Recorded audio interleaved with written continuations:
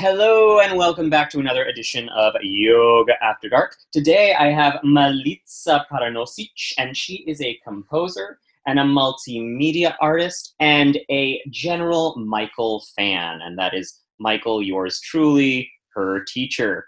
And this should prove to be a pretty interesting episode of our little podcast because Milica requested it. And the reason she requested it is because she's been listening to the podcast and she has some questions that she needs answered. So I actually have no idea what is about to transpire, but here we are in hot, hot summer of New York City. We're both kind of sweating a little bit at the moment on our various sides of the Zoom call. And here we go. Milica, tell me what's up. Hi, Michael, and thank you so much for letting me reverse this scenario around your podcast. And it's kind of funny because, I would usually be, I worked on it, so I'm a little better, but I would be usually too shy to kind of speak in front of the people, unless it's super public, then it's okay. I can perform in front of 300 people, but talking amongst a group of 20 is much harder. So this works for me because it's a performance. Very good. Excellent. Awesome. So I have a bunch of questions, and I'm going to start with a group of questions that relate to all the other stuff and all the good stuff and all the non-asana yoga stuff that I have for the longest time. What's the word? I wasn't afraid to enter it. I resisted it for some reason. Okay. So for a very long time, and that goes, back before I knew you, before I met you, before I moved to New York even. There was a certain attraction towards yoga, but I didn't know what it was. And I thought I was really only interested in the physical stuff. And then once I've stayed with it for a little while, I've realized that, wait, if I'm spending so much time doing this and I'm only doing it half-assed, basically, because I'm only addressing one aspect of it, why don't I open up for more? So to that came a little chanting in the beginning and the ending, and that was enough for a long time. It was totally enough. Because the idea of speaking words that I don't truly understand in a voice that just mimics the sound reminds me of me growing up in Serbia and learning all the pop songs by imitating them and being extremely funny, which when you're a kid is fine, but when you're a 50-year-old woman, is not that interesting. Things change, right? Stupid. So basically what I'm saying is, in your first, second, third podcast, I forget which one it was, you gave a very clear, specific explanation and translation of both the chants themselves as well as the purpose they served. And so I'm realizing that, if I get a scientific and reasonable explanation, then I'm more likely to do it. And, the bit of starting with a chant by a way of us stepping out of the outside world into our practice and then going back out of it the same way with a different chant, that helped. That not only that it made sense, but it actually helped the very first day when I did it with that idea in mind. So now what I want to know, Michael, what can you tell me about all the rest of the chanting that you guys do that I kind of don't want to learn and I do? And I don't, what can you offer me? So, okay, so the episode you're talking about is episode 2, which is, the first 2 episodes of the podcast, for those who haven't listened to them, are just general rants by me. It's before I started interviewing anyone. And so the second episode is all about the opening chant and the closing chant that we use in the Ashtanga tradition. And they are, I think, very important because they set aside time and they set aside space, as I discussed. If you want a special time and space for your yoga practice. And so you have to begin it in some way and you have to end it in some way. And in the Ashtanga lineage, we have specific ways of beginning and ending it. And so, why not go with that? Now, the other chanting, and this is something that is particular really to what shala you're attending and who your teacher is. Because some teachers like doing it, some teachers don't like doing it, some teachers have the experience to do it, some teachers don't. Personally, I have a decent amount of experience with the Yoga Sutras. And so what I typically teach to the students is the chanting of the Yoga Sutras of Patanjali.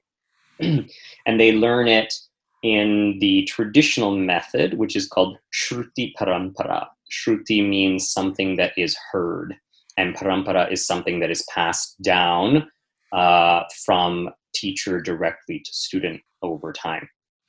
And so they learn the chants bit by bit from me over time, and then eventually we go over what they mean. And honestly, we go over what they mean in a relatively glossy fashion, because it's not like I'm teaching them a whole course on philosophy or something. And frankly, I don't know enough to go like super in depth into it anyway. And usually I allow them to kind of lead me in the directions that they are most curious about. So if we go over a couple of the sutras and they don't seem to have a reaction to it or very interested in that particular thing, I just let it be. Sometimes I say something, a translation of a sutra, and I'm very surprised that people are like, oh, well, this means, okay, we want to talk about this. And then I'm like, oh, okay, I guess we'll be talking about that for a while. I never thought that was actually interesting, but I guess, you're a different person, so that's great. The huge benefit to this particular method of learning, the Shruti Parampara, is that it takes an enormous amount of focus. And in our Ashtanga practice, in our actual asanas and pranayama and drishti, we are trying to build focus. We're trying to build the skill of focusing our mind on a single place. The chanting is, I would say, even more difficult because there's less physicalness to hold on to. If you're doing your asanas, you have the muscles, you have the bones, you have how everything feels, the stretching feeling, the aching feelings, the good feelings. You also have the breathing, you also have where you're looking, the drishti, all of that. That's a lot of stuff for the mind to attach itself to and also entertain itself with. And so it's what we would call a gross practice. Gross as in gross versus subtle. Not gross versus beautiful. Not gross like, oh, but just gross as in like really physical, and actually the asana practice honestly is a little gross too. I mean, come on, like especially now that we're in summer, and I'm just kind of like dripping every time I do a sun salutation. The chanting practice is a bit more subtle because you take most of the body out of it. The only thing you're doing really with the chanting practice is using your sense of hearing, your sense of sight a bit because you want to watch the other person's lips when they are chanting, and a little bit of your sense of touch because you can feel the vibration in your throat. But that sense of touch in your throat is completely different than feeling a sensation of, a back bend or a forward bend or something like that. It's a much smaller thing. And so there is less for the mind to entertain itself with, which means it's much easier for the mind to wander away and think about other things, which are usually lunch, or at least for me, lunch tends to be the thing that gets thought about. So the students that elect to do this chanting practice, I think it's highly beneficial for them simply because they have to engage in yet another deeper concentrative process. And so that's what I personally think is incredibly valuable about it. Is there valuable information in the Yoga Sutras? Yes, incredibly valuable. But I actually think the teaching of it in the Shruti Parampara method is more valuable than me actually going through and talking about what they mean, frankly. It's the 99% practice versus the 1% theory thing. Awesome. I'm liking this answer a lot. Now, can we talk more about it? So, yeah. I assume that when you mean your mind has less things to entertain itself with, so therefore easier to wander off. That happens once you familiarize yourself with what you're chanting enough so that your mind can actually not freak out about like what comes next and what word is next and what not, right? Right. It's both process and product, remember. Yoga is always process and product. So all the little steps you take to get to the yoga also count as the yoga. Right. No, I get that. I think I get that. But yeah, you're not really wandering. My mind will not be wandering around before I have memorized it. The memorization process keeps it busy. Yes. And then it's going to start wandering off when it's comfortable with it. Yes, this is correct. That makes sense. It's the same. It's the same reason why you keep getting harder and harder asanas as time goes by. It kind of is. It kind of is. Now I get it a little bit more. To this, I would like to add a discussion on meditation and other types of stillness. So I'm totally, I warned you, some of the questions will be stupid, but I couldn't care less if they come out as such. And some of them will be maybe I know answers to them to some extent, but I like your light on them, or your angle on them. But similarly to how I was, for the most part, attracted to the physical part of yoga, or I thought I was, I kind of couldn't staying still after practice for even 5 minutes or even 3 minutes. All I wanted was to jump and start moving again. But once I forced myself to keep quiet for at least 15 minutes a day for about a month and a half every day, I started feeling benefits from it. Now, I know technical differences between all these different types of being more in, being less moving, being more still, being more, I guess still, in both with my mind and the body. But I'm kind of sometimes grouping things together that are not the same thing. So I lie down after practice for 15 minutes, and I don't really call that meditation, but let's for the sake of whatever terminology labeling. So meditation, Shavasana, which also I assume is not the right term for what we do at the end of Ashtanga because we're not dying. Correct. We're not stopping the breathing. And then there's pranayama, which I feel like would be, I also resent it because it seems super boring, but I assume it's beneficial as well. And then even a little bit of like yin yoga or yoga nidra and all of these things, like if you start exploring them, do you pick one and stick with it? Can you combine them? Does it really not matter that much? Give me a little bit more of a guidance on my way through this area. Okay, here's the thing that I think is going to be important. Meditation, if we're talking about it as the term sayama. Sayama is when you have the three, dharana, dhyana, and samadhi, the three last limbs of Ashtanga Yoga. When you combine them together and smoosh them up, you get sayama, okay? And that we can kind of say is meditation, if you will.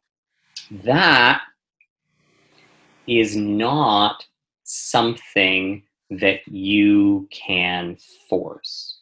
That is not something that you can make happen. It only happens because you set up the correct parameters for it to happen. It's a lot of times described as growing a plant. So just because you put the seed into the soil and you water it and you put it in the sunlight, that does not mean that you made the plant grow. You didn't.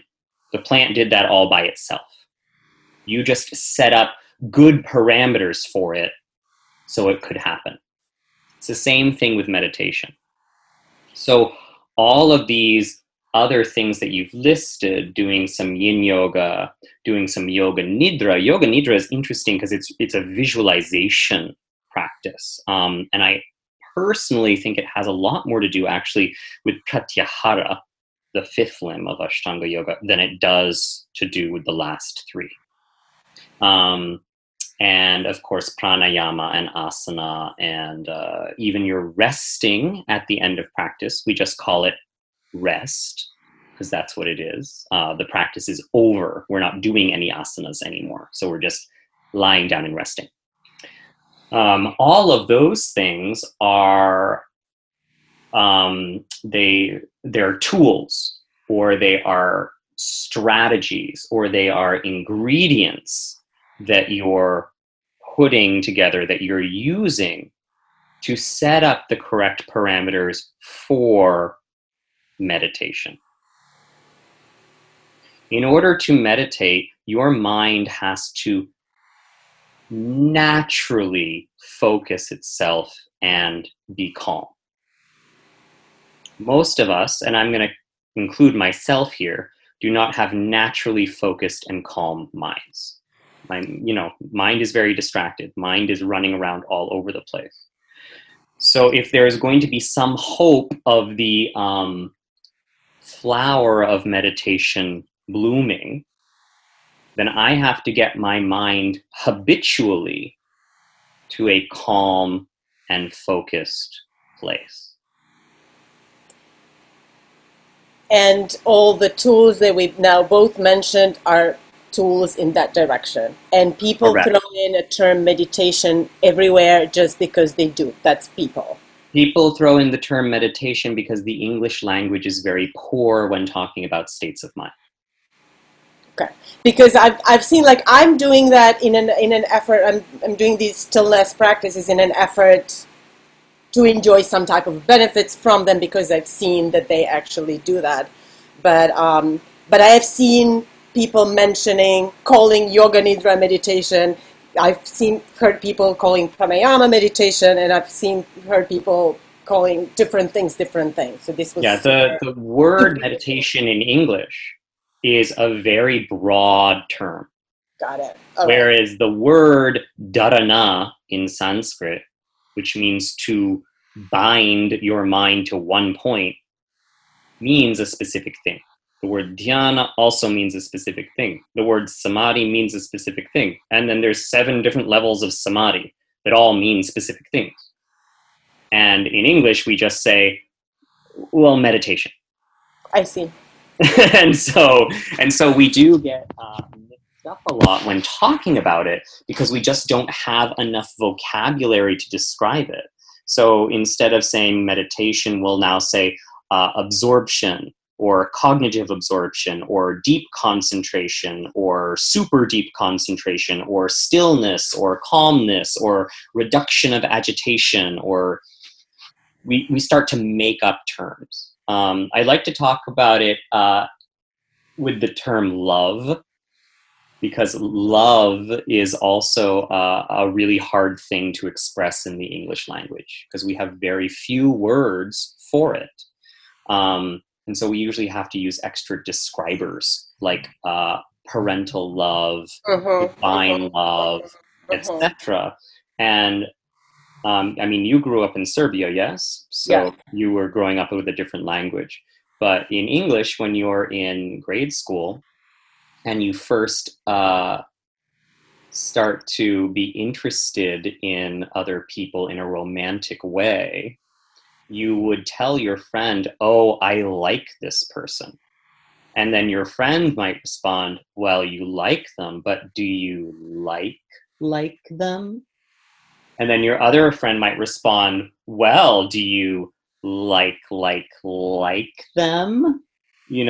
because we just don't have other terms for it. We're trying to get to this term love, but we have so few steps between like and love that we just start to make stuff up, and it becomes very hard to talk about. Cool. That's a cool analogy. Great. Thank you for that. I want to move on to continuity and consistency explorations. Continuity and consistency? Yeah. Okay. And I'll give you sub-questions. 10 years uninterrupted. And it may be different for different people, and it is. But it just makes me think. What is an interruption? Is it 3 days? Is it 5 months? And what if the interruption is caused by something you cannot control, like surgeries and recoveries from surgery? And personally, I felt like in the last 2 years I had to make, or in the last 3 years maybe, I had to interrupt it for a substantial amount of time for those, for health reasons. But I didn't feel like I interrupted my relationship with it.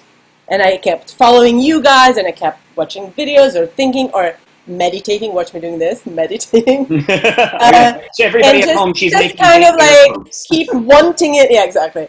Keep wanting to still be a part of it, even if I physically wasn't doing as much.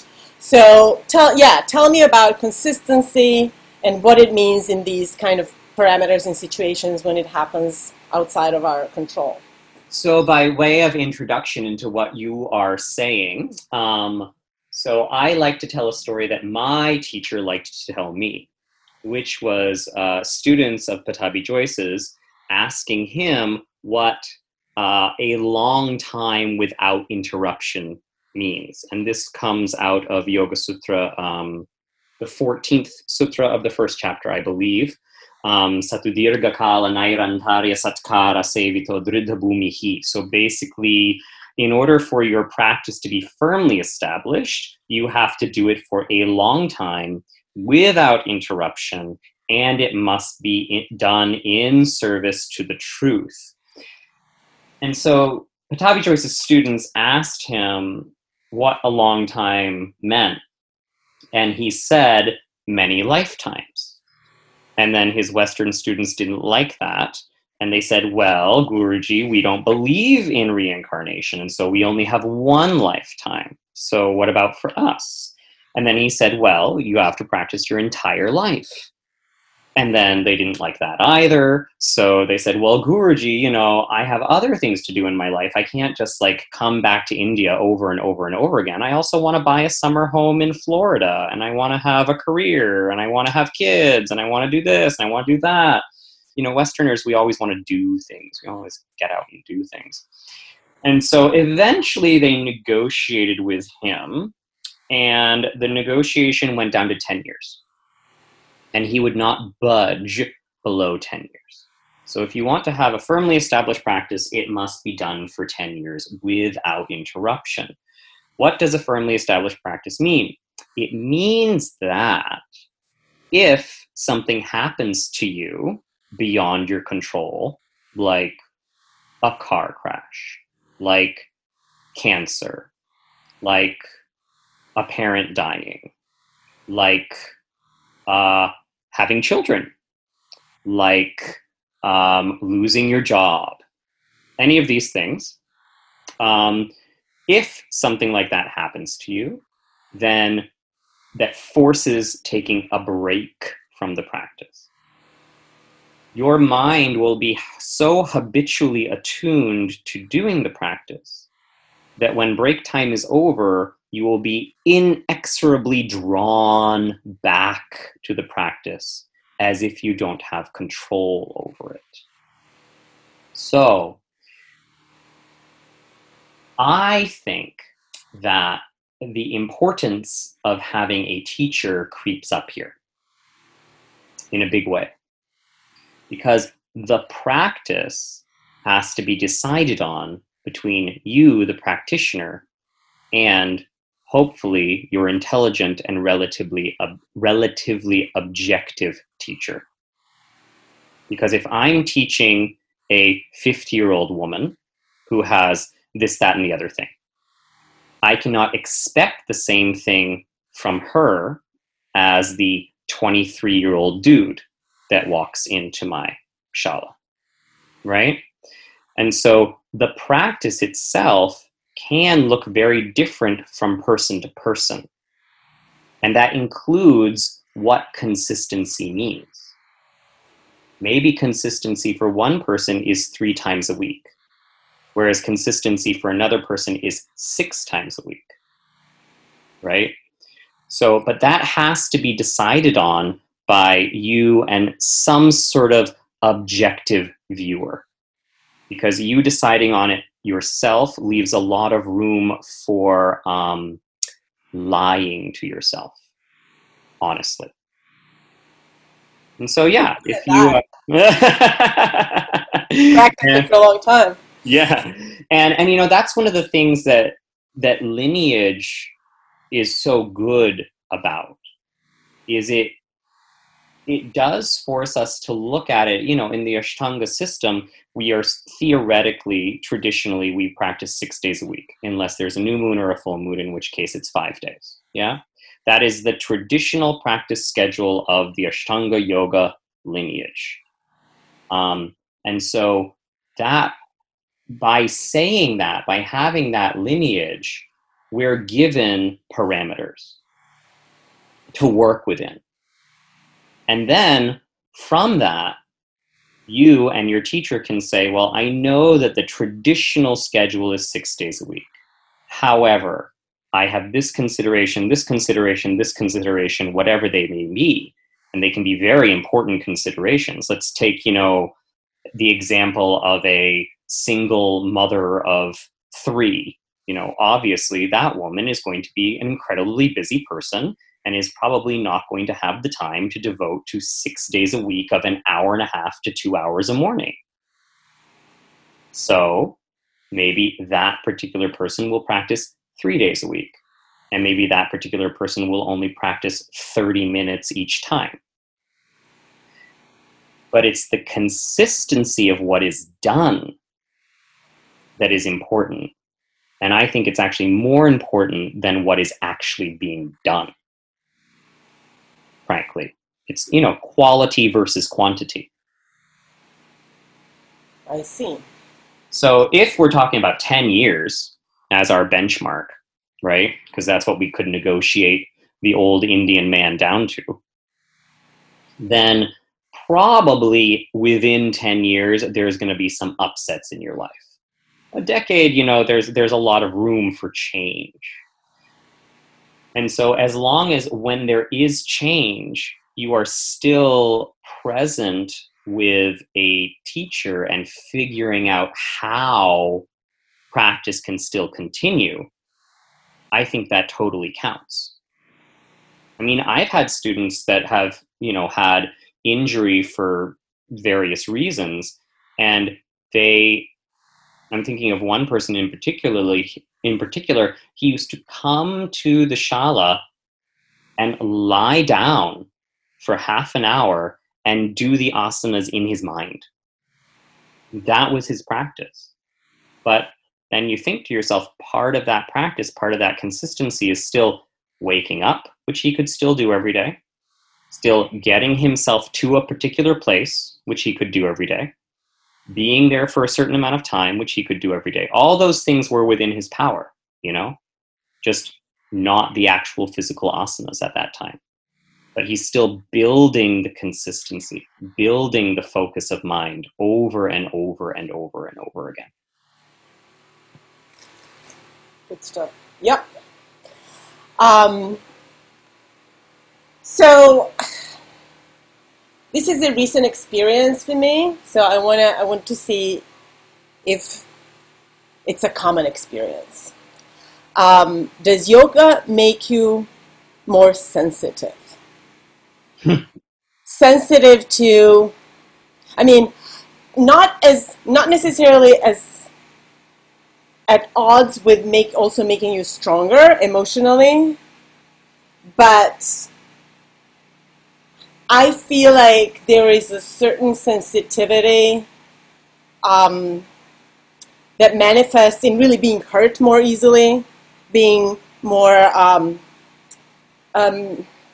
maybe agitated, not so much, but really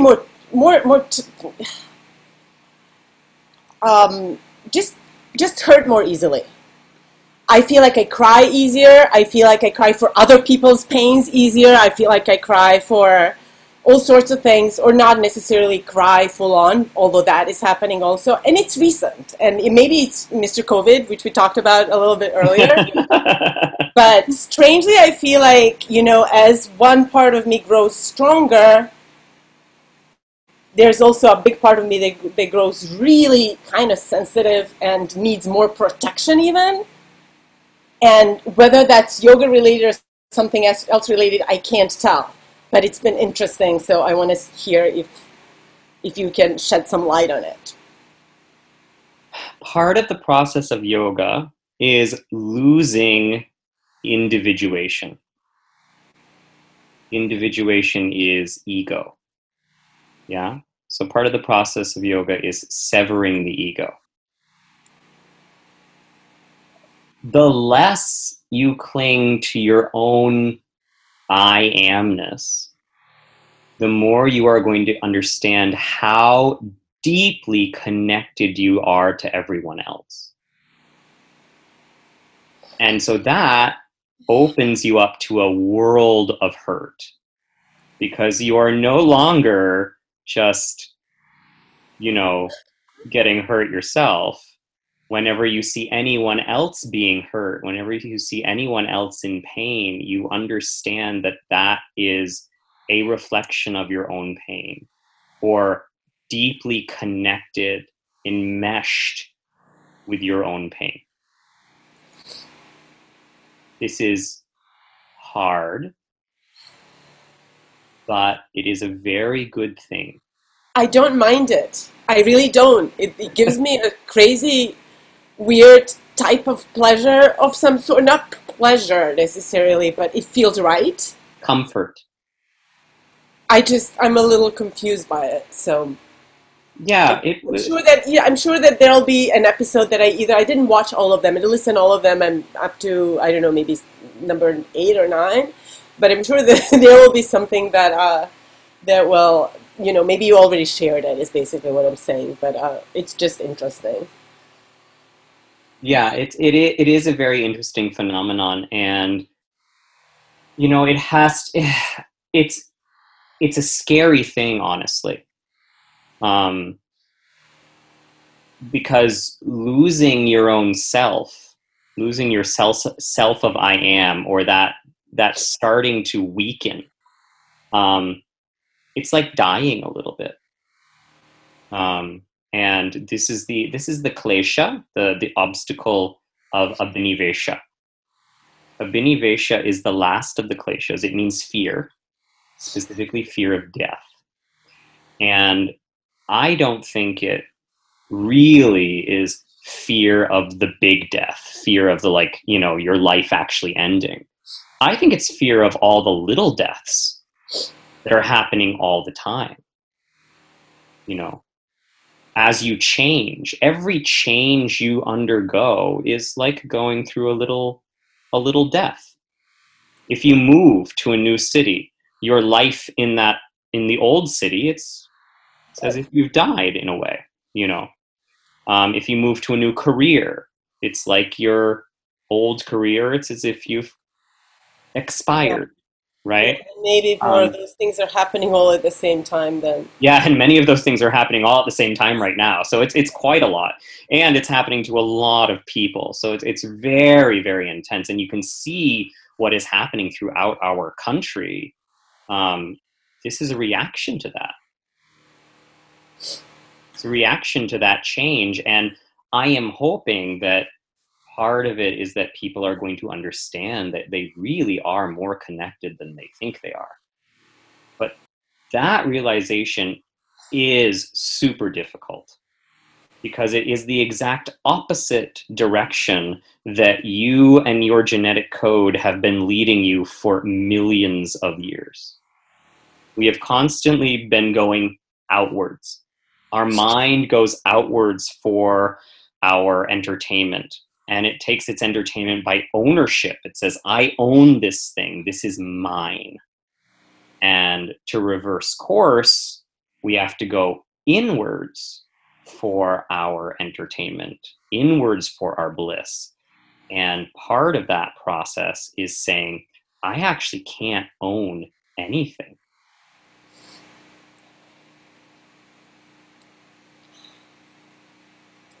All right, switching gears. Cheating. Cheating. I want to talk about cheating. If you want to cheat, you have to do so intelligently. That's. So, I am trying. I mean, I feel like I cheat all the time on different levels, but cheating in room with you is one thing. But oftentimes when I'm practicing on my own, I cheat, but in two ways.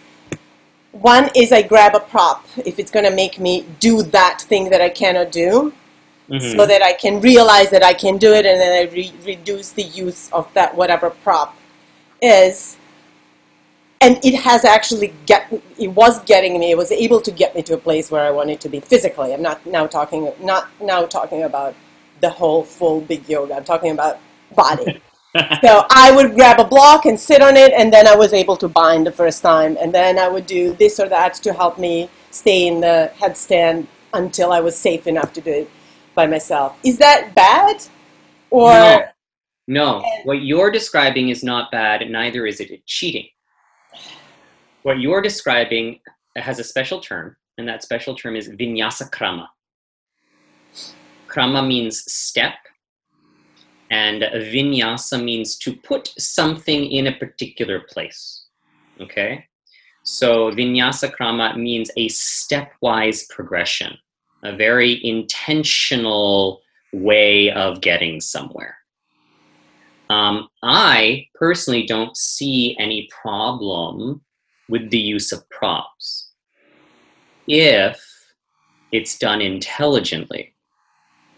What I've seen in my yoga practicing career is that props are often used not intelligently, or they're used as an end to their own means. So the prop will always be there. There's never an idea that the prop could possibly, go away. And I personally don't like that. I think if you're going to use something extraneous, since something extraneous is changeable, it's part of physical nature, that extraneous thing is eventually going to fail you by either not being there because you forgot to bring it, or you went to a different yoga studio and they don't have that particular thing, or whatever it may be. And so you do want to get rid of using things outside yourself, honestly. But that's a process, right? So if you're using, if you've had some issue where you particularly, we were using some blocks for your headstand because of. Oh, I remember with the neck. Yeah, like you said, yeah. Right. Mm-hmm. So this is a while ago, but we were doing that, and so you could still do this headstand and get some relief from your neck as well at the same time. But the idea is not that you will always do your headstand that way. The idea is we're doing this right now because the other way is not an option. And then we're going to have to figure out how to get from point A to point B, right? How to get from using all of these extraneous items to help you to no longer having to use them anymore. I think as long as you view it intelligently and critically, that it's totally fine. It's not cheating at all. I think we have a problem when we start throwing blocks at people willy-nilly and just telling everyone in the class, okay, everybody's got to use the block now because the block is just really awesome for everybody. How does that make any sense? I don't get it. One beautiful thing about Ashtanga, and I think Louise, my teacher Louise Ellis, said this in her interview, which I believe was episode 8. She said the great thing about Ashtanga was that you were allowed to do what you could do. If you were naturally flexible, you could do some flexible stuff. If you were naturally strong, you could do some strong stuff. And we have to work with people with their own innate strengths, you know, instead of trying to hold people back because not everyone is there. This is the whole point of the Mysore practice. Everybody gets to practice at their own pace. It doesn't matter how fast people go through the asanas. Everyone's going to get stuck eventually anyway. But I shouldn't have to be at the pace of the person next to me because we're different people. Awesome. Not cheating then. Not cheating. No cheating. And tell me about this. Is cheating then spending too much time on a certain asana that's hard for you? Should you just keep not obsessing and just keep it, which results in, like, how do you make something better if you only give it this little amount of time every day? And how do we avoid the instinct to like workshop it every time you get to that point, right, so that you actually can see the difference a little quicker? So you said the word yourself, right? It's not cheating, it's obsessing. Thank you. There's a difference. The way I was taught, you get to try 3 times. 3 seems to be a good number. You get to try 3 times. Once you've tried 3 times, you have to say, you know what? There's tomorrow, and I'll be back for this tomorrow. Okay? Because beyond 3 times, we start to get into an obsessive mindset. And that is honestly not helpful for our yoga process. It's a bit detrimental, honestly. It causes a great deal of frustration. And frustration is an agitation. And we are trying to calm the mind down. Yeah. And that is true for self-practice and the practice in the room with you? Same idea? Same idea. I think it is even more true for self-practice because I do believe that when you are self-practicing, because I do believe that when you're self-practicing and I'm not watching, or your good friend next to you on the mat is not sensing your agitation, that you are more permissive of your obsessions in private. Awesome. The next question is hole or no hole? You're going to be like, what? Mm-hmm. Mm-hmm. I have made this mask for you, Michael. Yeah. Oh, that's beautiful. It's a silk mask with a rainbow unicorn on it. Ah! And I'm just debating on whether I should put a straw hole in it like the ones that I've been making so that you can actually enjoy your drink outdoors while still being fashionable and safe. Or would you rather have it like this so-called plain? Because nothing about this is plain. I want no hole. Okay. Because I do most of my drinking in my garden, which is a private area, so I don't need to worry about that. That was easy. Thank you. On your way to you. It's wonderful. It's beautiful.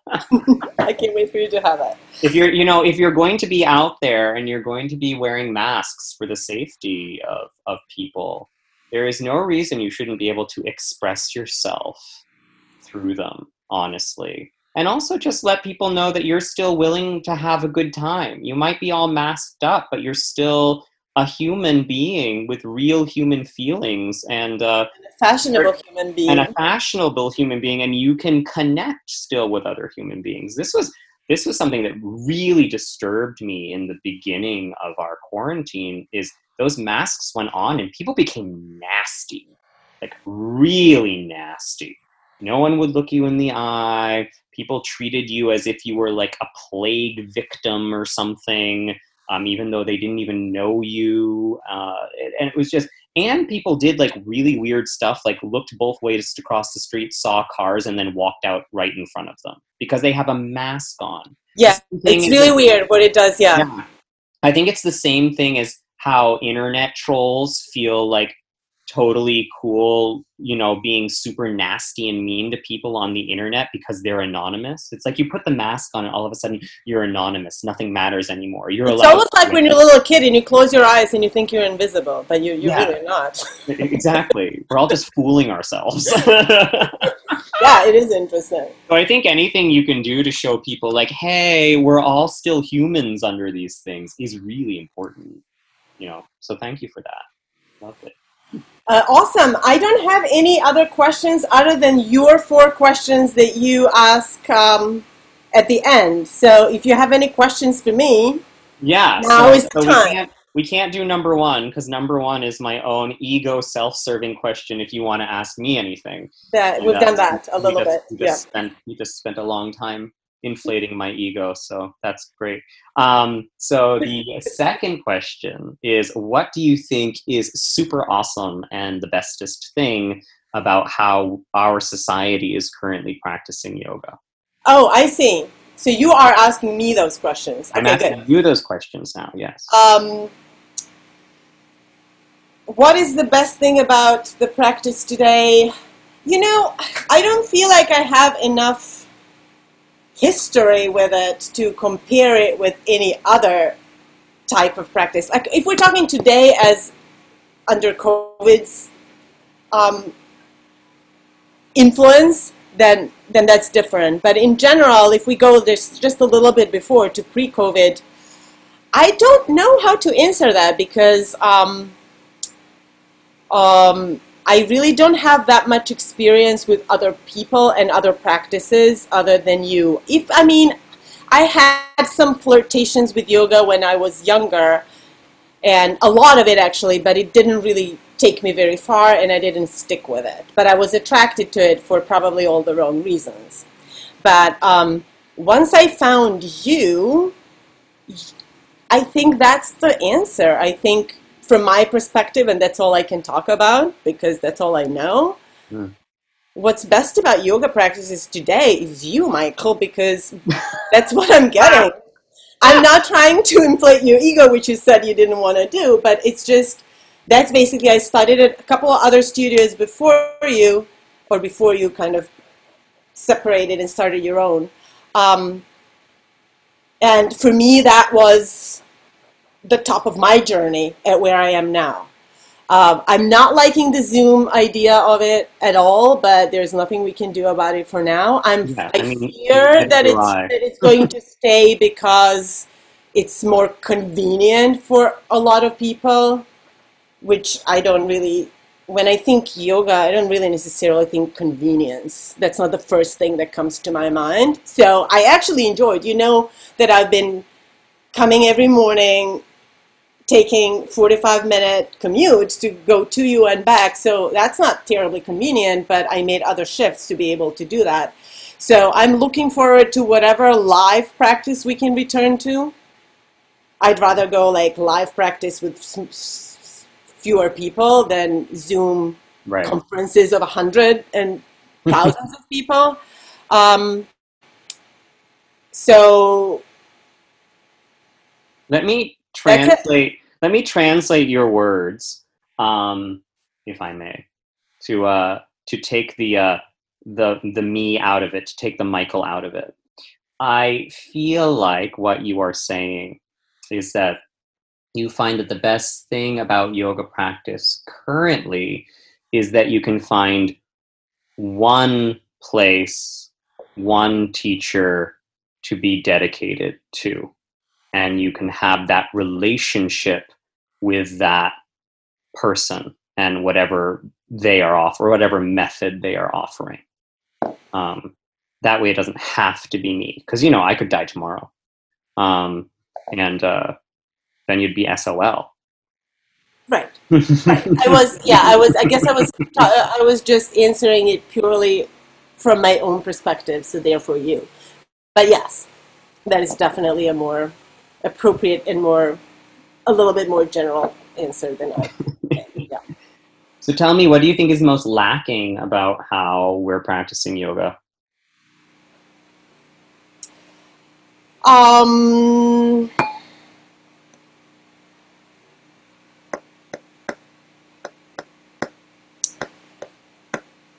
I think that there is a strong